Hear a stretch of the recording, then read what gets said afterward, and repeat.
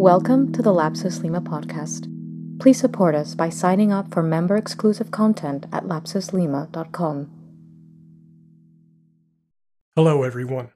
Today's episode is part 1 in a conversation with Kent Bloomer, architect and professor at Yale University. The series is made possible and sponsored by Texture Archazine. That's T3xture.com. The article entitled Ornament as Distinct from Decoration can be found in Texture, issue number 2. Hello, ladies and gentlemen. Welcome to the Lapsus Lima podcast. And today we have an interview with Kent Bloomer. He is an American sculptor. He's a professor and author who has been, in addition to teaching at the Yale School of Architecture for over 40 years, has an extremely well-known and prolific series of built works. Hello, David. Very good to speak with you today. Same here.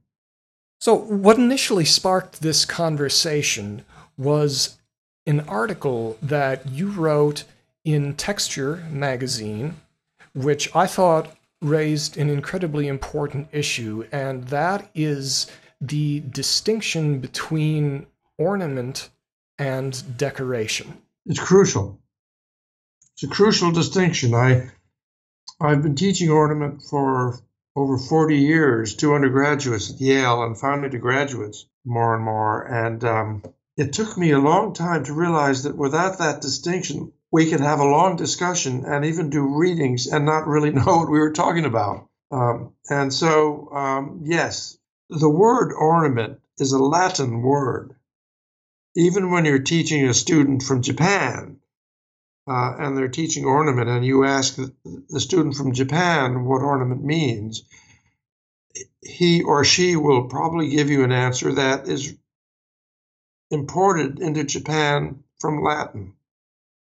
And so the best thing to do is go to Latin itself, or go, and one of the ways of doing that is to go to Plato's Academy, which was founded shortly after Plato, around 600 BC, and was intact until around 700 AD, as the way knowledge was processed in Europe. I was always struck by the fact that why were there two words? If in so many occasions the words were conflated, why were there, and if were there two different words in the beginning that had two different fundamental meanings? And so with my colleague Creston Jesperson, who was a great scholar on ornament, he's no longer alive, we did a journey from the present dictionaries right through to Diderot, the great dictionary of the Enlightenment.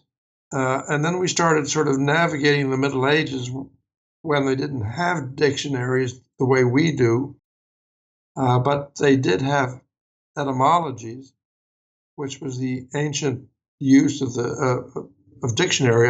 And etymology was a hybrid between an encyclopedia and a word meaning.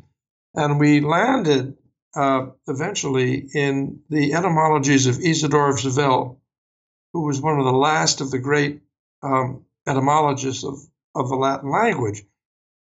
And in chapter 13, it became crystal clear what ornament was and how we could distinguish it from decoration. The chapter was entitled The World and Its Parts, Mundos et Partibus. World, mundos, meant the universe or the big world around us. To fast forward on that one, that could take me too much time just to go into. It became apparent that the parts of the world that were illuminated by ornament were physical phenomena, such as the sun going around the planet, the circularity of the moon, any kind of motion that was fundamentally physical and could be interpreted through physics was the content of the parts of the world that were illuminated by ornament. In short, ornament is about physical phenomenon to begin with, not social. So it sounds like it's a very, I almost want to say organic, but it goes deeper than what most people think of as organic, because most people conflate that with perhaps biological, but certainly geometric and physical, having to deal with the way the universe is constructed, the way that things physically fit to each other, or the elaboration of physics. Good question, David. The biological side, which would indicate that this physics does include our living pieces, is written into Isidore's definition when he said that these parts of the world that are illuminated as the elements of ornament move of their own accord. That is, he indicated from the beginning that the atoms, he even used the word atom, which is a microcosmic, it doesn't have to be a macrocosmic entity. The atoms in our body, in this case, or in anything, have a motor that moves them and makes them work of their own accord. Now, this is ancient thinking, and we wouldn't use that today, although we in fact do, which is almost the subject of astrophysics. So if they move of their own accord, the stars and rivers, and he includes rainbows, one immediately applies to them a certain animus, a certain life force. And that, of course, that's picked up in religion. There's another question to build on there, I think, which is very important, especially as this is coming out of the humanistic tradition, is that it almost brings up the question of Lucretius versus Aristotle. Whereas Aristotle is arguing that for a separation between the celestial being naturally in motion versus the terrestrial being naturally at rest and naturally still. And it sounds like Isidore of Sevilla is asserting something contra to Aristotle, which was not uncommon to do, even though the Enlightenment might want you to be convinced that people all thought the same back then. But it sounds like there was a distinction that was at least out of the mainstream. Well, that distinction is sort of hidden in there. By saying that ornament was focusing on things in motion, or the motion of the parts of the world that he described, he was implying that the Earth was stationary. It was a pre-Copernican idea, and actually this shows up very much in the appearance of ornament in architecture. If you look at a Greek temple and locate what I'm trying to identify as ornament, you will see that the ornament is a form of scroll work, a form of scrolling geometry that, by the way, does include biological forms. In the West, those biological forms were, for the most part, descended from the lotus or plant forms, whereas in the East, they were descended more from serpents, which is another interesting discussion. So if you look at the ancient temple, the Parthenon, its polychrome version, its reconstructed version, done by scholars, you will see that the ornament is made up of a kind of animated geometry that seems to be moving around the edges, whereas the fundamental building is static. The great columns and the pediment are fixed in time, whereas the ornament and its repetitions are indicating movement in time. And that's one of the ways of separating ornament from the holders of ornament, like buildings. It's good to assume that the building is at rest, and then look for things which are in motion, which you can do with Louis Sullivan's ornament, or at least visual motion, indicators of motion. Repetition itself is an indicator of motion. Well, yes, and it's certainly people talking about ABBA or ABA rhythms, something that was very popular to do for modernists in the 60s. Well, this is directly inspired by the Greek colonnade and the rhythm of repetition that happens when the human eye passes by it. That's right. The thing about the Greek colonnade as it matured was that it was packaged in a harmonic rectangle, if you wish. But the colonnade was sort of a prelude to the more robust repetitions that took place in the ornament, in the graphic ornament on top of the pediment. So in the Greek, there was sort of a situation in which the building was held to be at rest, held up by a row of columns holding up heavy weight, but fixed inside of certain ideal proportions. And then the ornament was super added. I'll use a Victorian word. The ornament was imported into that fixation as something in more motion than that which it was ornamenting, than that which was holding ornament. Yes. So the difference between the vitality, the motion, the organicity of ornament and the things that ornaments remains the one between the sort of static and mobile. In decoration, I believe that which is built on, even if you go to Vitruvius, on the concept of propriety, of good taste, of what is culturally acceptable and in balance. So that when you get to decoration, you go immediately into social variables rather than physical ones, or ones that seem to descend from physics. At that point, think of architecture as being both ornamented and decorated. You can focus on the decoration, I think, more as a spatial variable. This raises an issue that I think we should touch on, especially because we're crossing large currents of time, that there's a very important question of interpretation and distinct modes of not just expression, but of understanding of space, shape, and number. Oswald Spengler's argument for different cultures' understandings of shape and space. His main argument was that he was trying to understand how civilizations grow, expand, and then fade. Just like a planet revolving or like a plant living and dying. He thought civilizations did this, and lots of people get this sense intuitively. What he believed was that he could find a rigorous explanation. And so to try to cut to the core, he talked about it in a lot of detail. What I want to cut to the core about is about architectural expression, is that he believed that rooted in how people in different cultures understood number, and therefore physical shape, that would come out in how they construed their architecture. And so for him, the Egyptians were about one-dimensionality, and even their 2D murals were on a one-dimensional progression. He argued that though the Greeks were highly inspired by the Egyptians, he said that the Greeks did something that the Egyptians didn't do, which was to push the statues out into the freestanding sculpture. The column and the colonnade became more of a singular entity.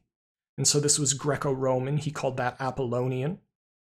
Then beginning with actually the middle to late Roman period, what Riegel was calling the late Roman period, and then the Byzantine and the classical Arab period, he grouped under one civilization, which he called the Magian. And that was exemplified in a sense of cavernous, glittering interior space, like the Hagia Sophia. And then in the West, barely starting with Charlemagne, but especially with the new church at Saint-Denis, you had the Gothic, which was about linear expansion into space, which he called the Faustian, which he believed that in 1917, he was in the middle of seeing that go into its terminal decline. So what I find very, very interesting about what you're saying is that there's a sense of time coming through the experience of a sense of space. How do you feel that this separation into different ways of construing space allows for the understanding of time and the unfolding or the efflorescence of ornament in the way that you've constructed it to be expressed? Do you think that it is more continuous than what Spengler argued, or would you feel like something like what he described inflects and colors what is done? Yeah. No, I think those are great thoughts, David. The physics of ornament, as perhaps using what you started with, more of a numerical one. Let's go back to the quadrivium, which was what everybody was studying up until fairly recently. The quadrivium of Pythagoras starts with a number, then it goes to geometry, then it goes to harmony, then it goes to ornament and cosmos. That ornament is the sum total of all of those things together, or belongs in the arena when number, geometry, and harmony are combined in ever complex structures. Interesting that ornament, order, cosmos, all conflate together in the quadrivium as the achievement. In that respect, number behaves very much like it would in geometry, like Pythagoras, who established the notion of basic repetition of long that turned in later to long-term projection to concepts like infinity, which became under question later on. But I guess what I'm trying to suggest is that ornament is, how can I say this? Ornament is held by spatial circumstance. It in itself has a limited commitment to space other than almost the Pythagorean, such as something repeating or rotating or changing direction. You have the one-dimensional. You mentioned the Egyptians in that respect. Then you have the two. Now we have the three and the four. Ornament still clings to the basics of understanding those concepts somewhat numerically, and I think that's why the geometry stays in ornament comfortably, whereas it does not necessarily stay in sociology comfortably. When you get into the cultural arenas, politics, religion, modern behavioral phenomenon, space takes on a concern that ornament serves but is not really intrinsic to ornament itself. Does that make sense? I think it does. I think that what we're arriving at is a kind of distinction. Part of the distinction between ornament and decoration is that decoration being more attached to the social. If one is trying to understand how built form changes through these epistemic shifts, say there's a radical change in what number is, how the human brain sees number from one civilization to the other, then it would obviously have a greater impact on decoration than which is linked to the social than it would on ornament, which is linked to the space itself, obviously influenced by the decisions of the builders, but far more determined by space and relation than by something epistemological. Would you say that that's the case? Yeah, sure. I would. I think a simple way to do all this is to think of ornament, still continue to think of ornament from a geometric standpoint that is animated by things like plants and serpents and all sorts of other living forces that are also can be reduced or installed in a geometric construct. Whereas when you move over into the phenomenology of culture, of space, of politics, it's a different arena. Yet the two can go together. The two can play, the two belong together at the end of the day. And of course, that's not the end of it. Be sure to stop by texture.com. That's T3XTURE.com. Kent Bloomer and I get on to talking about his background in nuclear and particle physics, as well as his built projects, and much more, next time on Lapsus Lima.